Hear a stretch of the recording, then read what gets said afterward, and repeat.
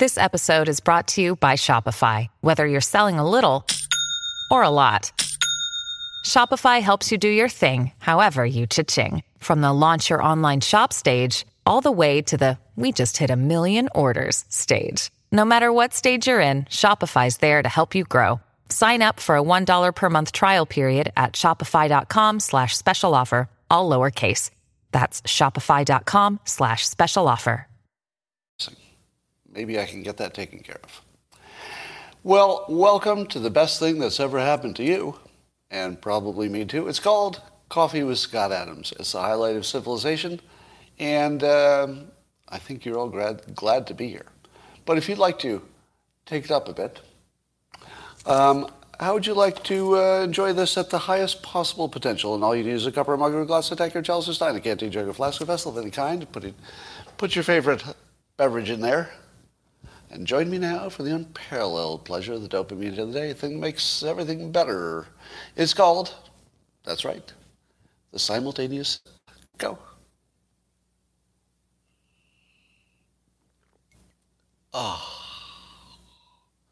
Does anybody feel their internal organs operating a little bit better now? I think so. I think they're working pretty well now. Well, Instagram reinstated me, so I had my account locked for reasons unclear. But it turns out that they do look at their appeals, and I'm back online. So I don't know why I was banned, and I don't know why I'm back, actually. But it all worked out. It probably doesn't hurt that I tweet about it. Do you think Instagram noticed when I tweeted about it? Because I've got a feeling I did two things. One is Instagram has its own little form you fill out if you think you've been banned unfairly. So I did that, but I also tweeted about it and at Instagram. And my experience has been that if you have a big enough account and you tweet at somebody, your customer service problem gets fixed really quickly. So I don't know what happened, but it got fixed. Well, I set a new personal record for expense to fill up my gas tank. At the pump yesterday, I spent $116 to fill up my car. That is a new record. And the pumps had to be apparently reprogrammed to handle over $100. They used to cap out at $100. 116. So thank you, Joe Biden. Rasmussen has a poll about what Americans think of Ukraine and Zelensky. 76% of Americans polled say they had a favorable view of Zelensky. Does that seem high to you? Who in the world has 75% support for anything? But Zelensky does in America. And 76% of the U.S. public thought that Russia has committed war crimes. That leaves roughly 24%, 24, rounded to a quarter, let's call it 25%, think that Russia has not committed war crimes in a war. Okay. And 72% of the American public thinks Ukraine should keep fighting and not trade any land for peace. Well, I just about threw up when I saw these statistics. Number one, we are easy to manipulate. We are easy to manipulate. 76% support Zelensky. Really? Do 76% of you really know what's going on even? Do you know who backs Zelensky or why? Do you even know what country he's actually in? I don't know. I mean, I'm not going to say I have anything bad to say about him necessarily, but you do know he's a completely artificial creature, right? He's a creature of manipulation and propaganda. Why do you trust these polls? Well, that's the next thing I was going to say. I think that a poll like this is highlighting that the Americans are watching this like a TV show. Unfortunately, until stuff starts blowing up in America, if the only impact I see is at the gas pump, and I blame Biden for that or inflation or something, I don't really see any direct connection to the war yet. I think it's coming. But I think we're watching it like it's entertainment. Does anybody else have that like gross feeling that we're being entertained by war? Because we are. That's literally what's happening. And I feel creepy about it, but at the same time, it's a major war. How do you not talk about it? So I would just say this. There are no good guys in this war. Have you heard one story? Yeah, I guess you heard one story about Ukrainians doing war crimes against Russians. The one where they're shooting them in the legs, which is horrific. But do you really think the Russians are doing more war crimes than the Ukrainians?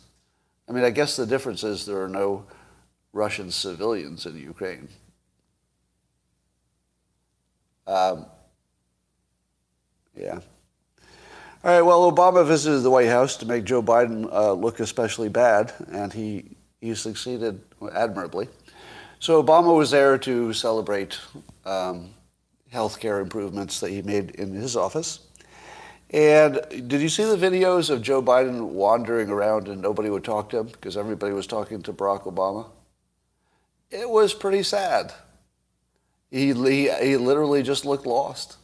And he put his hand on Obama's shoulder to get his attention, and Obama just ignored him. Like, the President of the United States has his hand on your shoulder, and Obama ignored him and just kept talking to who he was talking to. He ignored the President of the United States. Well, I guess you can if you were one, maybe. But that was all sad and pathetic, and whatever you thought of Obama as a politician, when you see the two of them next to each other, oh my God, the contrast. Say what you will about Obama, but he was a great communicator, still is. And watching that next to Biden is just devastating.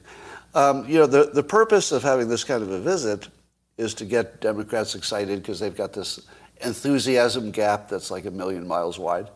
If you just judge by the enthusiasm to vote gap, Republicans will win everything. But things could change.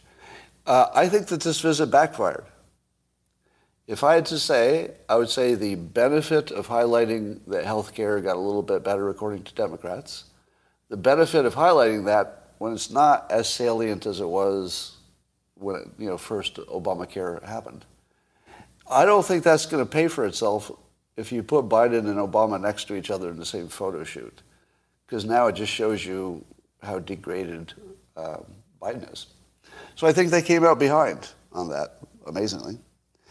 Well, the Durham investigation has new information. Now there's some document, I think it was an email, which does show that the lawyer who was working for Hillary Clinton and the Democrats in the 2016 election did, in fact, lie to intelligence people and maybe the FBI about who he was working for. He said he wasn't working for anybody when, in fact, he was working for the Democrats and Hillary. And now it's in writing. So let me give you a little context of what's happening now. Here's the context. We know for sure that there was a massive collusion between intelligence agencies, Democrats, and the media to paint Trump as a Russian colluder, which he was not. And it didn't change the election enough for Trump to lose, which is amazing if you think about it. It didn't change the election enough for Trump to lose, but looks like they took a better run at it, and I can't help but think that the January 6th insurrection narrative is just this same play, where the Democrats come up with a ridiculous narrative, but as long as they can get the intelligence people, the Democrats, and the media to say it's true for long enough to affect an election. It's true for long enough. So it doesn't matter if it later becomes debunked completely, as it will. The January 6th thing was clearly not an insurrection. and to imagine that you thought it was an insurrection as opposed to a bunch of people who wanted to make sure the system worked the way it was designed. That's literally what they wanted. They wanted the system to work as it was designed. That's all they wanted. They weren't even asking for a different result, were they? I mean, there were people who wanted a different result, but they weren't demanding it. They were demanding a process which would give you some clarity about who actually won. That's what they demanded, some clarity. They only wanted clarity. That's it. And it got turned into an insurrection. Well, one of the most amazing things that I've seen happen while I was watching it. So now we've got the media, Intel, and the Democrats. They gave us the Russia collusion hoax. They gave us Hunter Biden's laptop was Russian misinformation, and it wasn't. And they're pushing the January 6th insurrection narrative. 3 clear examples of Intel, Democrats, and the media intentionally colluding to create a story that isn't true to influence politics. Somebody says there are more than 3. I'm sure there are. I mean, those are the 3 that are at the top of the news. I literally just took the 3 top news stories minus the Ukraine war, and I've got three examples of massive collusion. Now, I'm not going to say that the Republicans have never had some bullshit. I mean, trust me, I'm not the guy who says Fox News is always right, CNN's always wrong. I don't see anything like that. Nothing like that at all. But what I don't see is the right-leaning part of the country doing anything like this. Am I wrong? Can somebody give me an example of where Republicans colluded with intelligence agencies and the right-leaning media to create a narrative? There probably are some examples, right? Seth Rich, maybe. I guess you're good. Oh, Iraq War, interesting. Iraq War. Yes, that would be that's a good example. Now you have to go back a ways. How many years ago was the Iraq War with weapons of mass destruction? How many years ago was that? 2002? So 20 years ago. I'm not sure that that's as relevant as it is today. Pizzagate, interesting. I don't know that Pizzagate was ever embraced by the right-leaning media, though, was it? I don't recall that. That was more of a social media thing. All right. So now here are some of the things that the media and the Democrats have gotten away with. So Russia collusion hoax, Hunter laptop fake disinformation hoax, January 6th is an insurrection, the fine people hoax, the drinking bleach hoax. And that's, if you were to design the contours of politics in 2022, it would be hoaxes. It's all hoaxes. It's like our entire landscape of politics is literally hoaxes, which is weird. Yeah, the don't say gay thing is a hoax, essentially. So here's an experience I had that other people had, and I want to see how many of you had. So in the comments, tell me if you've had this experience. I went to order groceries with an app. I used DoorDash. Could have been some other app, but I used DoorDash. And they go to my local store, Safeway, to get things, and then they bring it to me. And on paper, that sounds pretty good, doesn't it? Isn't that a great idea? Use an app, say what groceries you want, and then they just show up. It's pretty amazing. Do you know what just a small little, let's say, error or imperfection in the system is? It's just a small thing. But the app doesn't have access to what supply the individual stores have. So you could order all kinds of groceries, and then your person will go to one store only, and that one store doesn't have a third of what you ordered. A third of what you ordered of a fairly long list. Now, the first several times this happened to me, I thought it was because of supply chain problems, or I thought it was a fluke, or I thought the person shopping for me was bad at finding things. As of yesterday, I can confirm that the app is not connected to their supply information. Safeway literally sells you shit they don't have. And then, to make it worse, this was my experience yesterday. So yesterday I didn't have dog food. I had only treats. That's why I was like giving her treats and waiting for my dog food to come. So I didn't have dog food. Like, I'm not going to go all night without feeding my freaking dog, right? So I use the app. Goes to the wrong store, doesn't have the dog food. As my groceries were being delivered for the price of $60 extra on top of the groceries, because I tipped well. So for a $60 tip, 20% of a $300 or so, dollar thing, for $60, I still had to drive past my delivery guy. As he was coming to my house, I had to drive past him to go to the store to buy the shit he didn't get. So far, every time. Every time I've used a delivery service, I still had to go to the store. Do you want to know how it's worse? There's an option that they give you for substitutions. And they say, if we can't find this, would you like to substitute that? I write in the comments, no substitutions. Do you know why? Because they will text you the entire time they're shopping, and they won't stop. Well, I can't find this cream cheese. Would you like another?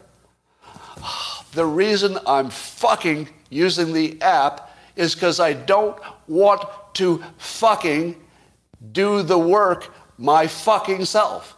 I pay $60 for the delivery of the food because I don't fucking have the time. And from the moment you send in the order until the moment they arrive at your door, they don't stop texting. Well, we don't have this. Would you like this? We don't have this. Would you like this? Now I say to myself, I'm going to beat the system. So I say to them, I write in the notes, no substitutions. And so therefore I won't get what I want, but I also won't spend the hour that I was trying to avoid. Do you know what they do when you say no substitutions? They text you and they say, well, I'm just asking about this one. And I think, all right, one. I'll answer one text. Okay, I'll say, no substitutions. And you think, now that you've said it in the notes, and now that you've answered one with no substitutions, you think, well, now they're not going to text you again.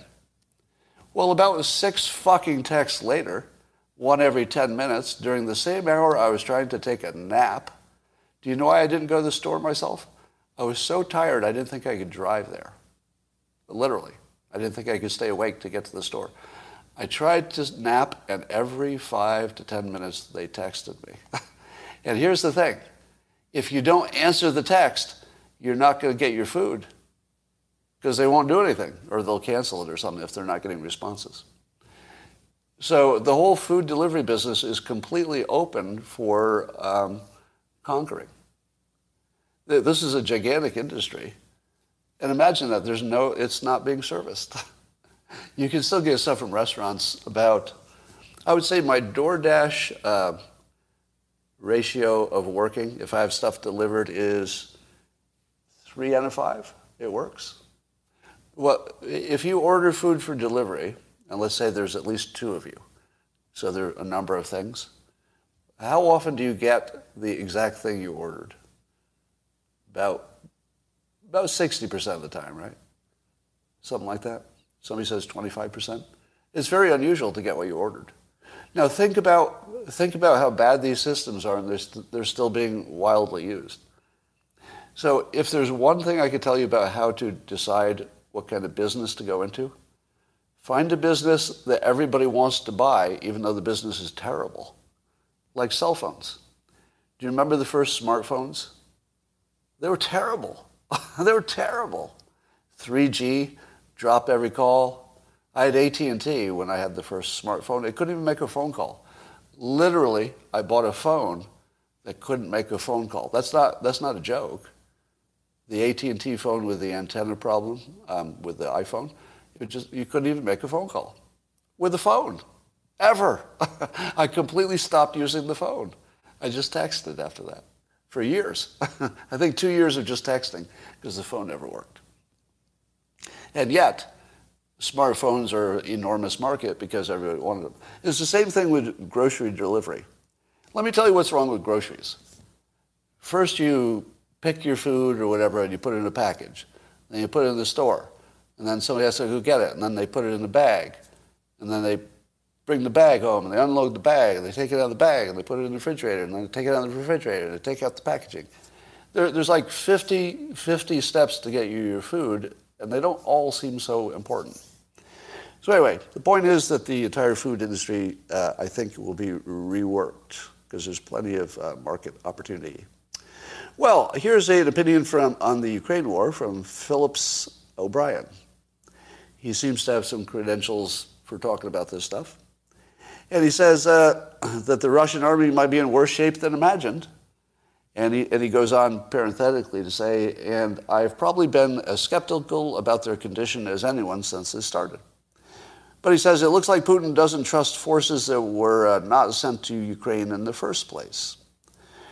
So here's what he's saying. There are two narratives about what's happening in Ukraine, and we can't really confirm either one, right? But there are two. Number one is that the Russians are moving forces away from Kyiv because it's all part of the master plan to degrade the Ukrainian army in general. And having done that, now they're going to consolidate forces in the places that matter the most around Donbass. They'll conquer that, they'll consolidate it, and then they'll expand back into Ukraine, which by now would be so degraded that it would be an easy job. So that's one. So one is that Kyiv was a decoy to get the Ukrainian army, distributed and then degraded. Here's the other one. The reason that Russia needs to send the same military that got whacked around Kyiv is because they can't send anybody else, meaning that they don't have fresh soldiers that they trust. Think about that. That if Russia had fresh soldiers, that's according to military people, they would send the fresh ones into the south, because the last thing you want to do is take an army that just got the shit beat out of it and send it directly into another fight. Because you don't want to send a crippled army into a fight. Because sometimes there's not much difference between the last straw and being an effective military. There's like just a little bit of a tipping point. And if you've got a degraded army, you might be pretty close to the tipping point and not know it.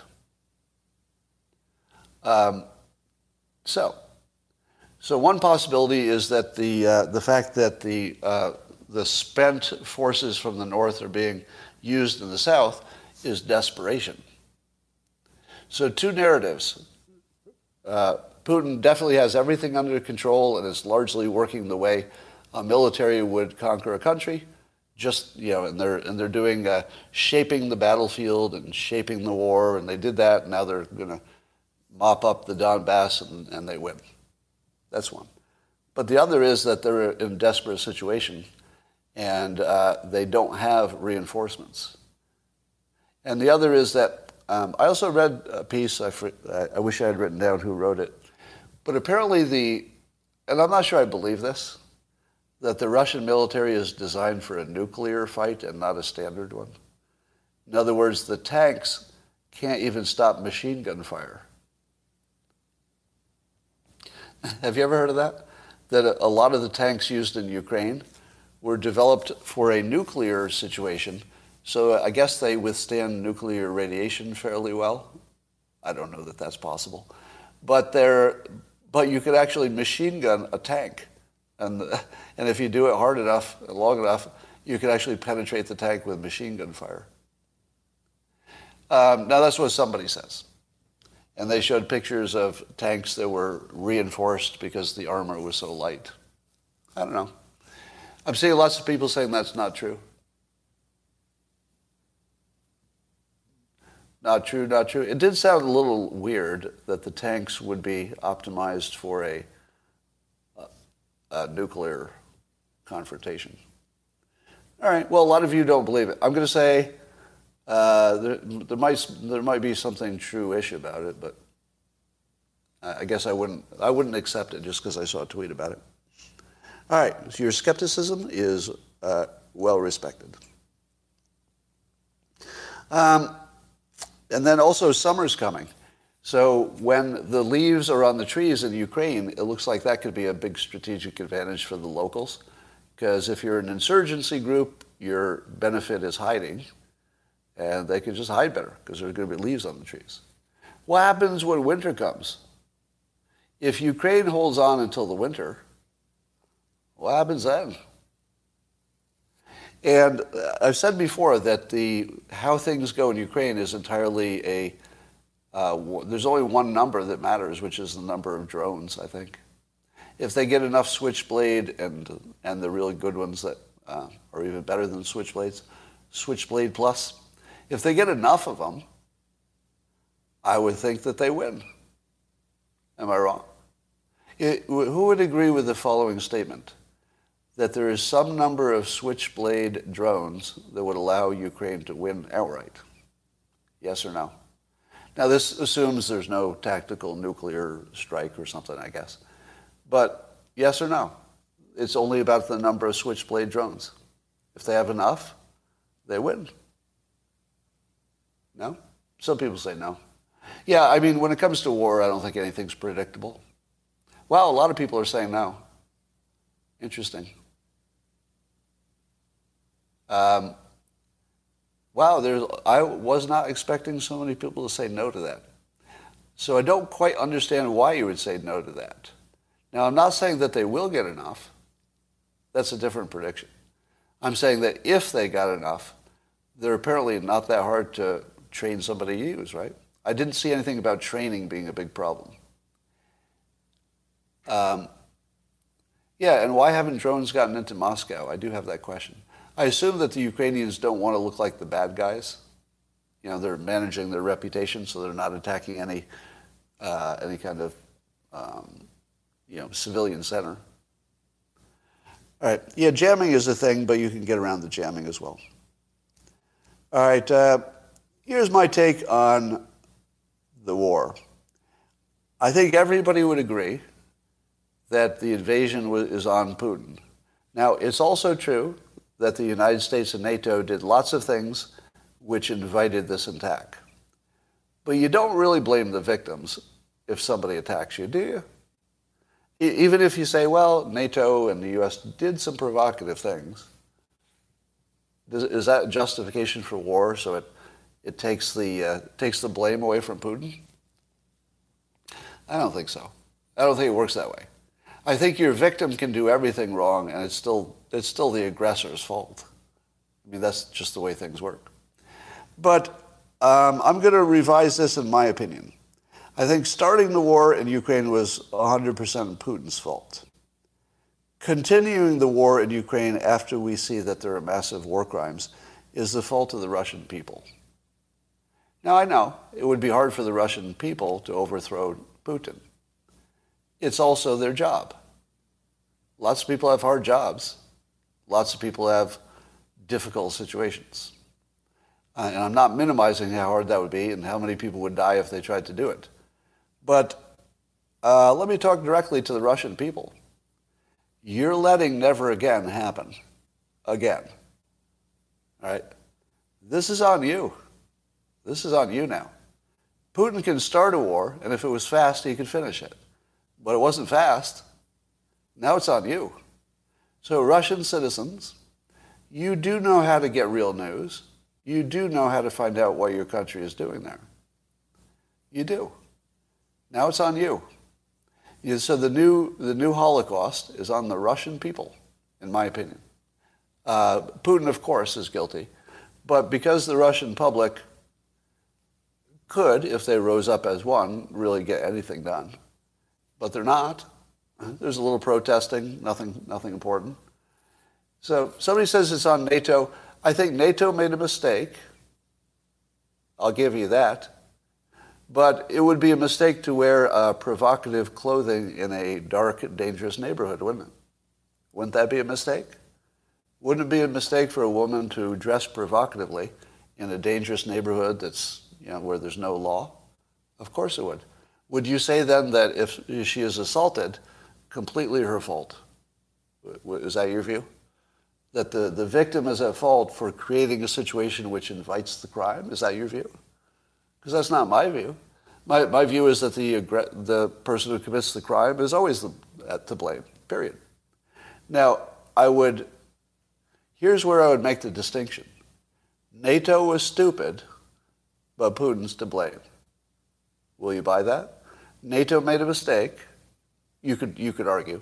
They made a mistake by being too provocative. I think NATO made a mistake, but Putin's to blame. He's the one who did the bad stuff that caused people to die. Bad analogy? Well, take any analogy you want. When do you blame the victims? Ever? Victims can make mistakes, and victims can do things that make it more likely that they're victims. They can definitely do that. And I would call them out for that, as I have called out NATO for creating a situation where victims would happen. But this is on the Russian people now, in my opinion. So if you're a Russian citizen and you're not doing something about this, I have a problem with you forever. Forever. And I think we have to start moving the frame. Because Putin isn't going to change his mind. But the Russian people might have something to say about it. All right. Let's talk about Elon on the board of Twitter, Elon Musk. So do you think that Elon Musk will have access to the algorithm, directly or indirectly? Do you think he'll have access to find out what's going on there? Or does a board member not have that kind of access? Who thinks that as a board member that would be enough to actually get into the engineering? Because normally that would not be enough, right? Would you all agree with that? Normally the board member would not be digging into anybody's engineering. So normally it wouldn't happen. The only thing I know is that when I tweeted about it, Musk liked the tweet. So when I tweeted that Elon Musk would get access to the algorithm and that would be glorious, he liked the tweet. So do you think that Elon thinks he can get access to the algorithm? He liked my tweet saying he would. I feel as if he wouldn't have bought 9% of Twitter unless he had a strong indication he could get into the parts he cares about. Because otherwise it would be a waste of billions of dollars, and he doesn't really look like somebody who wastes billions of dollars. So he must have had a strong inkling, or even maybe possibly a direct, some kind of a direct agreement, that he could get into the details. Now, what's going to happen when he does? Now, I noticed before I looked to see if Elon had liked or retweeted anything that I said, because my number of users climbed by about 20 times. After we found out that Musk might get access to the algorithm, the number of people who followed me went from around 100 a day on average to over 2,500, I think, in one day. Now, people said it's because Elon Musk liked my tweet. But when he just likes a tweet, I've never seen that move my needle before. I think he's liked my tweets before. I've had famous people like tweets, but I don't really see it moving the needle. So here's the first question I'm asking. And because Musk did like my tweet, I can't say anything for sure about it, because that could have been the only reason that the numbers went up. But I'm going to keep a look at it, keep watching it. The only reason I checked that stat, because it's not one I follow, the only reason I checked my daily number of new followers is that I imagined that if there's something sketchy going on with the algorithm, that the people in charge of it are actively rewriting it right now. You know what I'm talking about? That if there was something sketchy about the algorithms, the engineers who are in charge are quickly removing the evidence because Musk is getting too close. Am I right? Now, I'm not saying that's what is happening. All I'm saying is that I expected it to happen, and when I checked, the numbers were exactly what I expected would happen. Because it does look like my account is suppressed in some way. But of course, we all think that, right? It's easy to have confirmation bias on that. So even though it feels like my account was being suppressed in terms of growth, I couldn't be sure. So it's what I'm watching. And now that I've talked about it in public, it probably ruins the experiment, because who knows? So has anybody else had the experience that as soon as the news came out that Musk was going to be on the board of Twitter, did anybody see that their daily number of followers or even their engagement went up dramatically? Did anybody see that? Because if you didn't, then I would guess that the only thing that's happening is that because Musk liked my tweet, it got a lot of attention. Although I looked, before I did look to see if he had liked it or anybody important, and I didn't see it, but somebody said he did. Somebody says my engagement is way up. I find this a very strange place for Scott to press in his heels, especially since we're still in the propaganda war. So you're talking about my Ukraine take? What exactly did I say that's not obvious? Was there anything I said that's not really obvious about the Ukraine war? Oh, okay. Well, let's talk about inflation and experts. As you know, there are many professional economists. Do you think the professional economists are all in agreement about how bad the inflation is and what it will take to get it under control? Of course not. Of course not. Kevin says you missed the 2014 context. You mean Maidan and Crimea and all that. No, I'm not missing any of that context. We're all aware of 2014 and Crimea and the Maidan movement and all that. And I do think that NATO and the United States have a lot to explain in their strategy.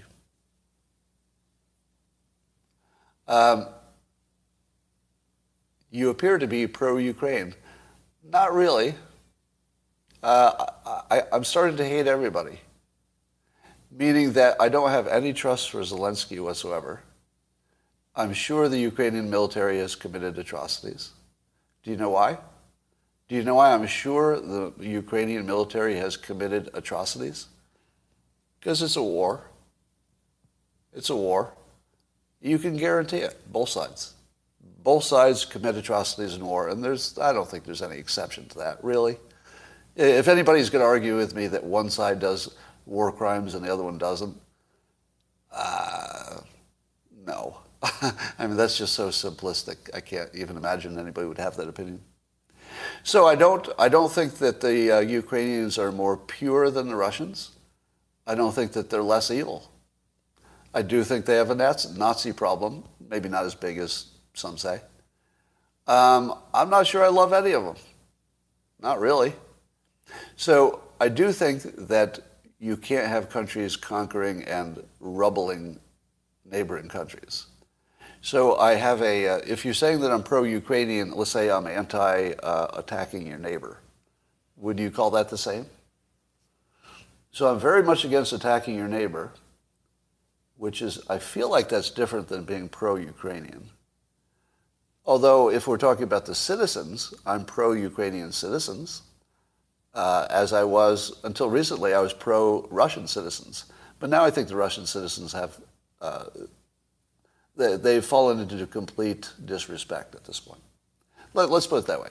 I say the Russian citizens are victims as well, but I've lost all respect for them. I can't respect the Russian citizens for not doing something about this. And I know it's dangerous, but that's why you respect people, right? You respect people when they do dangerous things that have to be done, among other reasons. But if they don't do the dangerous things that need to be done, I don't respect them, and I don't think you should either.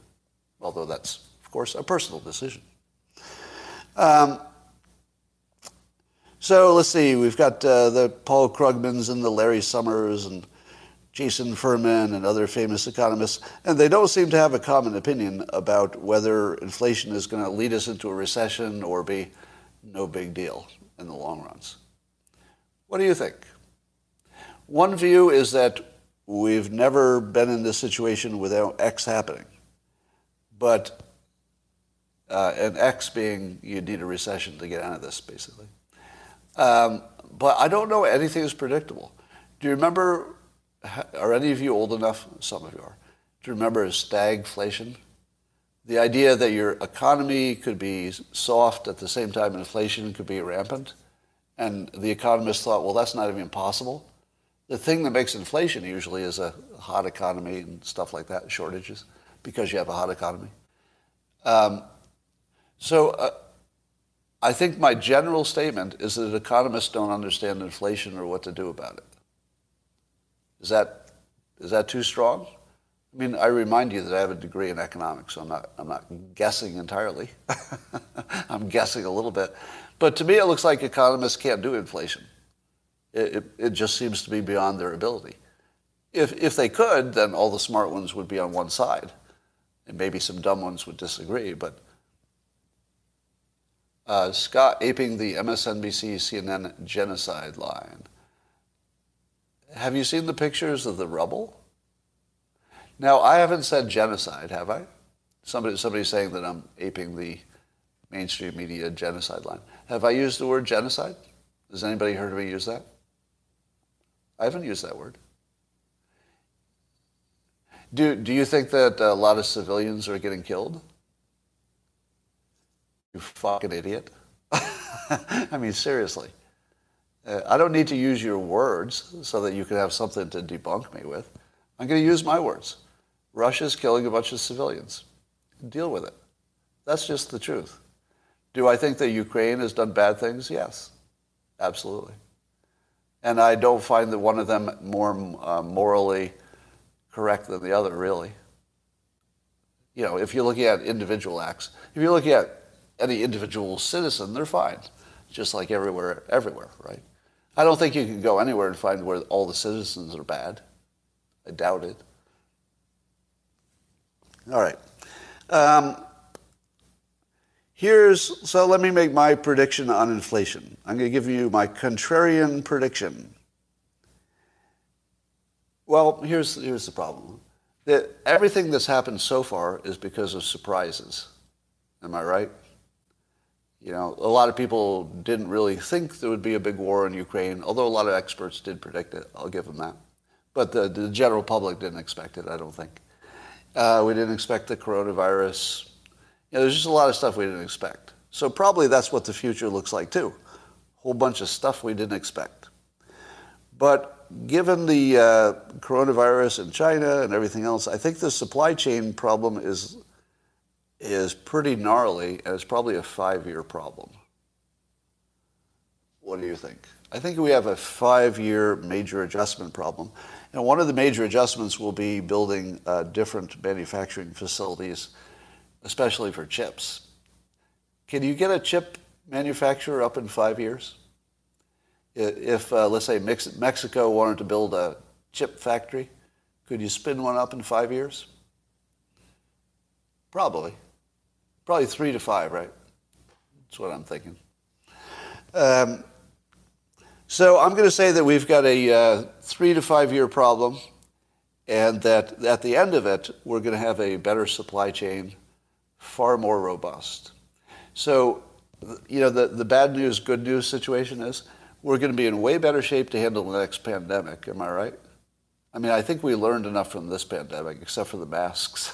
I don't think we learned anything about masks. But basically, we're in better shape, I think, for the next pandemic. And I think the same will be true for supply chain issues. We had a really weak supply chain, it turned out. We didn't know it because it didn't get stressed. But as soon as it got stressed, it just fell apart. But human ingenuity plus 3 to 5 years fixes just about everything. Scott has never heard of Austrian economics. Okay. Why is there a shortage of chips? If they come from Taiwan. Do they? China makes chips too, right? And I think there's also a raw material thing. All right, somebody wants to fix my analogy. Oh, this will be useful. Let's argue about analogies. AH says, your analogy, you would attack your neighbor that is threatening your way of life with the help of a bully. You would attack your neighbor that is threatening your way of life with the help of a bully. That is what Russia did. Well, okay. Oh, the base materials come from China, but the chips come from Taiwan, somebody says. That's interesting. So in other words, China and Taiwan do a lot of trade. You know, I never wondered about that. So China and Taiwan do a lot of trade. I assume. I mean, I've never heard they don't. That's sort of an interesting situation, isn't it? All right. Raw materials, sand. Well, you need more than that, don't you? I don't think the raw material is just sand, is it, for silicon? China makes a lot of chips too, but not as much as you. Now, I don't really understand why chip manufacturing went to Asia. Can somebody explain that? Wouldn't chip manufacturing be the ultimate example of something where low assembly line workers are not useful? Isn't it a pretty much automated process plus engineers? Somebody says not true. So I can't believe that labor cost is a gigantic portion of chip manufacturing, is it? Am I wrong about that? I feel as if you could build an automated plant designed by high-paid engineers that could make your chips with just a few people carrying boxes around. Am I wrong? EPA regulations, is there a regulatory reason? Environmental regulations. Well, but the machine can handle all that, couldn't it? So is that why we don't do it in the U.S.? Oh, EPA regulations. So is it a dirty business? Is that what you're saying? Making chips causes pollution. Okay, people are saying it causes a lot of pollution. Well, that's what Mexico's for. No, I'm just kidding. But apparently, if you're going to do it in another country with lower standards, wouldn't you rather do it in Central America? Wouldn't you? I mean, I'm pretty sure we can find a Central American country that has low environmental requirements. It might be evil to do so. Probably would be. But it looks like it would work. Intel does it in the U.S. just fine. China just does it cheaper. Okay. Automated fabs in space. Oh, that's interesting. So if you put a chip manufacturer in space, you get the benefits of the environment, I guess, because no dust. Interesting. All right. Why are you laughing at never again? So there's somebody here who thinks it's funny to put a never again in quotes with a happy face. What is your point? I just have a problem with people who mock a point without any information about what it is that's the problem. Just nothing. All right. That, ladies and gentlemen, I believe was all I wanted to talk about today. And I believe this was one of the finest 48 minutes you've ever spent. And it can only get better tomorrow. Now, let me ask you this. Are you hearing any opinions from me that are different or additive to what you're hearing in the regular press? Am I adding any value with that? Because sometimes I don't know. I just feel like you might be seeing the same opinion somewhere. So in locals, I'm getting mostly yes. Thank you. What was this? Talk about Disney? So I'm not going to talk about Disney. And here's why. It just bores me. You know, Disney's woke. You're too woke. I don't know. There's just nothing there. Now, I suppose you could say it's it's sort of the battle that is going to define the war or something. So maybe it is. I don't know. I just can't get interested in it. I feel like the Disney story is almost like a manufactured story. It isn't. I mean, it's based on real stuff. But it feels like the press loves a story where no research is necessary. Am I right? Whenever I see a story that's reached the top of the headlines, one of the things I look for is, okay, how hard would it be for the news industry to produce more of these stories? No research needed. Do you know why we don't know exactly what's happening in Ukraine? It's really hard to get news over there, to get like somebody on the ground who can figure out what's going on and get that news back here. So we don't know much about Ukraine. So when you've got something like this Disney situation, don't you think Fox News and the others just say, oh, this is money in the bank. We'll never have to research it, because it's purely opinion. Never have to research it. We can make infinite stories, because every time a celebrity says something about it, or there's any little change, it's a new story. So I would suggest that if you think the story matters and you're not directly involved, probably you're a victim of brainwashing. And that's sort of what I'm resisting, I think. That when I say I can't get interested, that's maybe not exactly the best way to say it. I guess I'm resisting being manipulated into an unimportant story because it's easy for the news to cover it. It's cheap for them to do so. Did that make sense? I guess it's the economics of it. The economics of the story say it's fake because it's free, right? When it's free, you worry about it.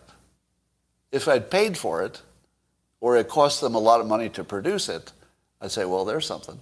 Somebody put money behind it. There must be some substance. But if somebody puts no money behind something, and they're just taking in money by talking about it, your filter flag should be, flying red on that. So again, I'm not going to say the Disney thing doesn't matter. It matters to a lot of them. But the entire narrative has turned into, don't say gay, which is, of course, a hoax. So basically, it's a hoax versus people talking about a hoax, which is the very thing that the news industry likes the most. They want to get you all worked up about a hoax, one way or the other. Oh, I like the hoax, or I hate the hoax. But if you're arguing about a Disney hoax, basically, you've really been sucked in. I mean, you should feel manipulated, even if you care. You should feel manipulated by that story. That's the instinct I'd like you to develop, is that if it's too easy for the news to do the story, that's a flag, right? That's a flag. All right.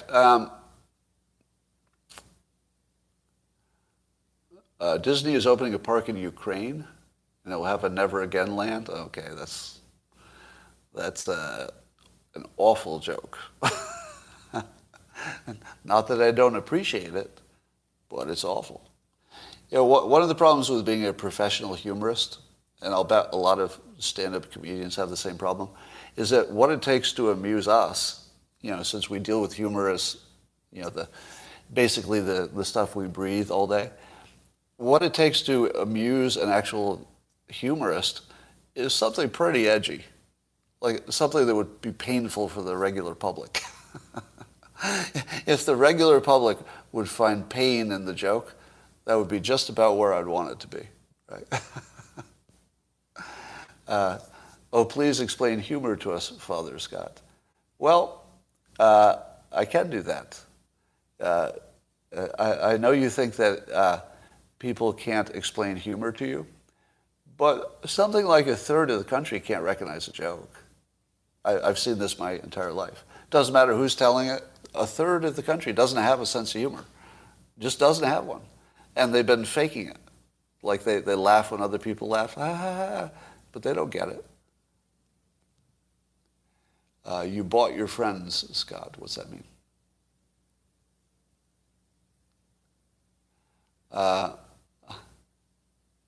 Micro lesson. Oh, somebody's asking for a micro lesson on being charmingly, charismatically humorous. Well, I don't think that could be taught. Am I Scottish? Yes, I am. Coincidentally.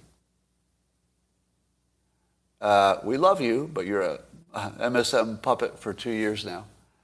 All right, let's deal with this. So Holling, V. Holling, says, we love you, but you're a mainstream media puppet for 2 years now.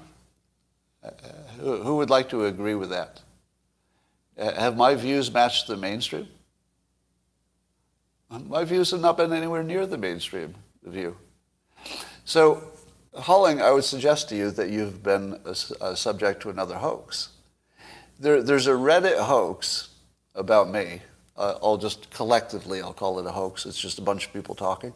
But collectively, it's a hoax. If you go to Reddit, it will say that I was pushing vaccines for the pharmas and the mainstream media. There's literally nothing like that I've ever done. But on Reddit, it's a fact. And on 4chan, it's a fact. Nothing like that's ever happened in the real world. You can't find any example of it. Nothing. You can't even... Think of all the people... Here's a test for you. Think of all the people who have made that accusation, that I'm pro-vax, etc. Have they ever produced a tweet or a quote to back up the claim? Not once. Not once. But think about that. Think about the fact that I'm completely propagandized as somebody who is super pro-vaccine when I was the opposite. And I wasn't fully the opposite as an anti-vaccine, but I was definitely never pro-vaccine for any of you. I only made my own decisions. So what do you think about that? Now, those of you who are agreeing with the statement that I was supporting the mainstream media, and then you're hearing me say that never happened, how does it make you feel to know that all the people who think it did happen have never produced a single quote or tweet to support that opinion? Not one. Not once in 2 years. And you don't think I've had thousands and thousands of critics on that very point, and not one of them had a quote. Think about it. Let me ask you on YouTube. I know that the locals people are more informed about what I have and have not said. But on YouTube, where people are a little less informed about my opinions, does it give you any pause? Does it give you any pause to know that nobody's produced an example to back up that theory about me? Not one. Does it give you any pause? I just want to see if anybody who had that opinion about me is rethinking it based on the fact that nobody in 2 years has produced any example. Not even a bad example. I'm not even talking about a tweet that somebody thought said that, but maybe it didn't. Nothing like that at all. Now, this is where people start accusing me of being sensitive to criticism. That's not really the point here. You get that, don't you? But the context of my life is being criticized massively all day long about everything. I'm not arguing everything. I'm arguing one narrow thing, and I want you to only understand how easily you've been bamboozled. So this isn't even about me. Let me say as clearly as I can. I don't give a fuck about your opinion. Why would I? Why do you think I care about your opinion? I care that you understand when you've been brainwashed. That's my show. My show is about helping you understand when you've been brainwashed, when you're in confirmation bias, when cognitive dissonance has taken you. That's what I care about. I'm not defending against the criticism. I'm trying to help you understand that you've been bamboozled. That's all. Now, anybody who thinks I'm sensitive to criticism, did you start watching me just today? Nobody gets criticized more than I do, and nobody cares less. Nobody cares less than I do. I don't even think about it. Like, I go through my entire day being, massively criticized about everything on social media. I don't think I think about it once during the day. I mean, I think about it when I read it. That's about all.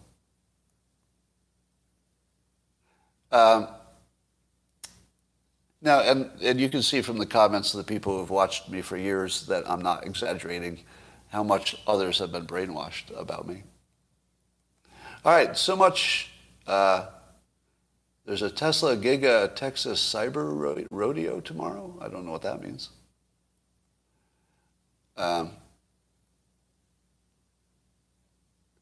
All you talked about was the vax for like 6 months. That's not a point. That was the only news. The news stopped for 2 years. It was just like, that's it. If you have a show that talks about the news, what am I supposed to talk about? It was like the number one question on people's minds for 2 years. Is this vaccination going to help me or kill me? So, all right.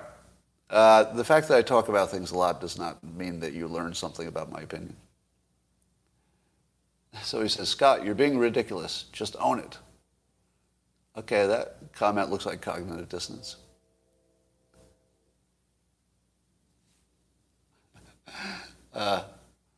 The all caps people are coming in. Scott, we all know you got duped by COVID because your friends scared you into trying to save the world. Time to apologize. Well, do you know how many lives I saved personally? Seriously. You probably don't. But literally, do you know how many lives I saved? Now, if you're a critic, you'll say, that's ridiculous. You didn't save any lives. But I did. So we'll remove you because you're a jerk.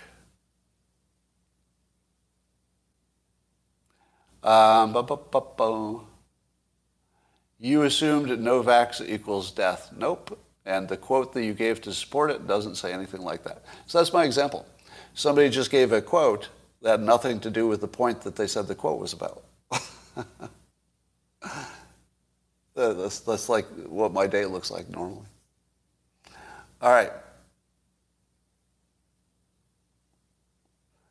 Because of your pro-vax stand, John says. So how many of you who have actually watched me think I have a pro-vax stand? Go. In the comments. Now remember, the person who said that, you're all watching me.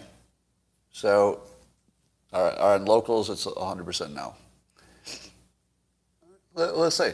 How many on YouTube? On YouTube, it's a different mix. Right. Just watch the other people. They've watched me too.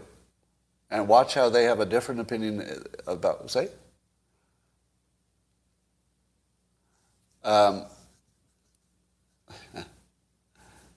Right. So your opinion of my opinion is wrong, as you can see from the other people who have been watching me. So does that change your opinion? If you thought I was pro-vax, and now you're seeing that the other people who watched me, who watched probably more of my content, they say I'm not, does it affect you? Because that's not me talking, that's people who have the same experience as you. Well, if you see the elephant in the room and nobody else does, that's a clue. All right, too much about this, too much about me, a little bit too self-referential, I know. But,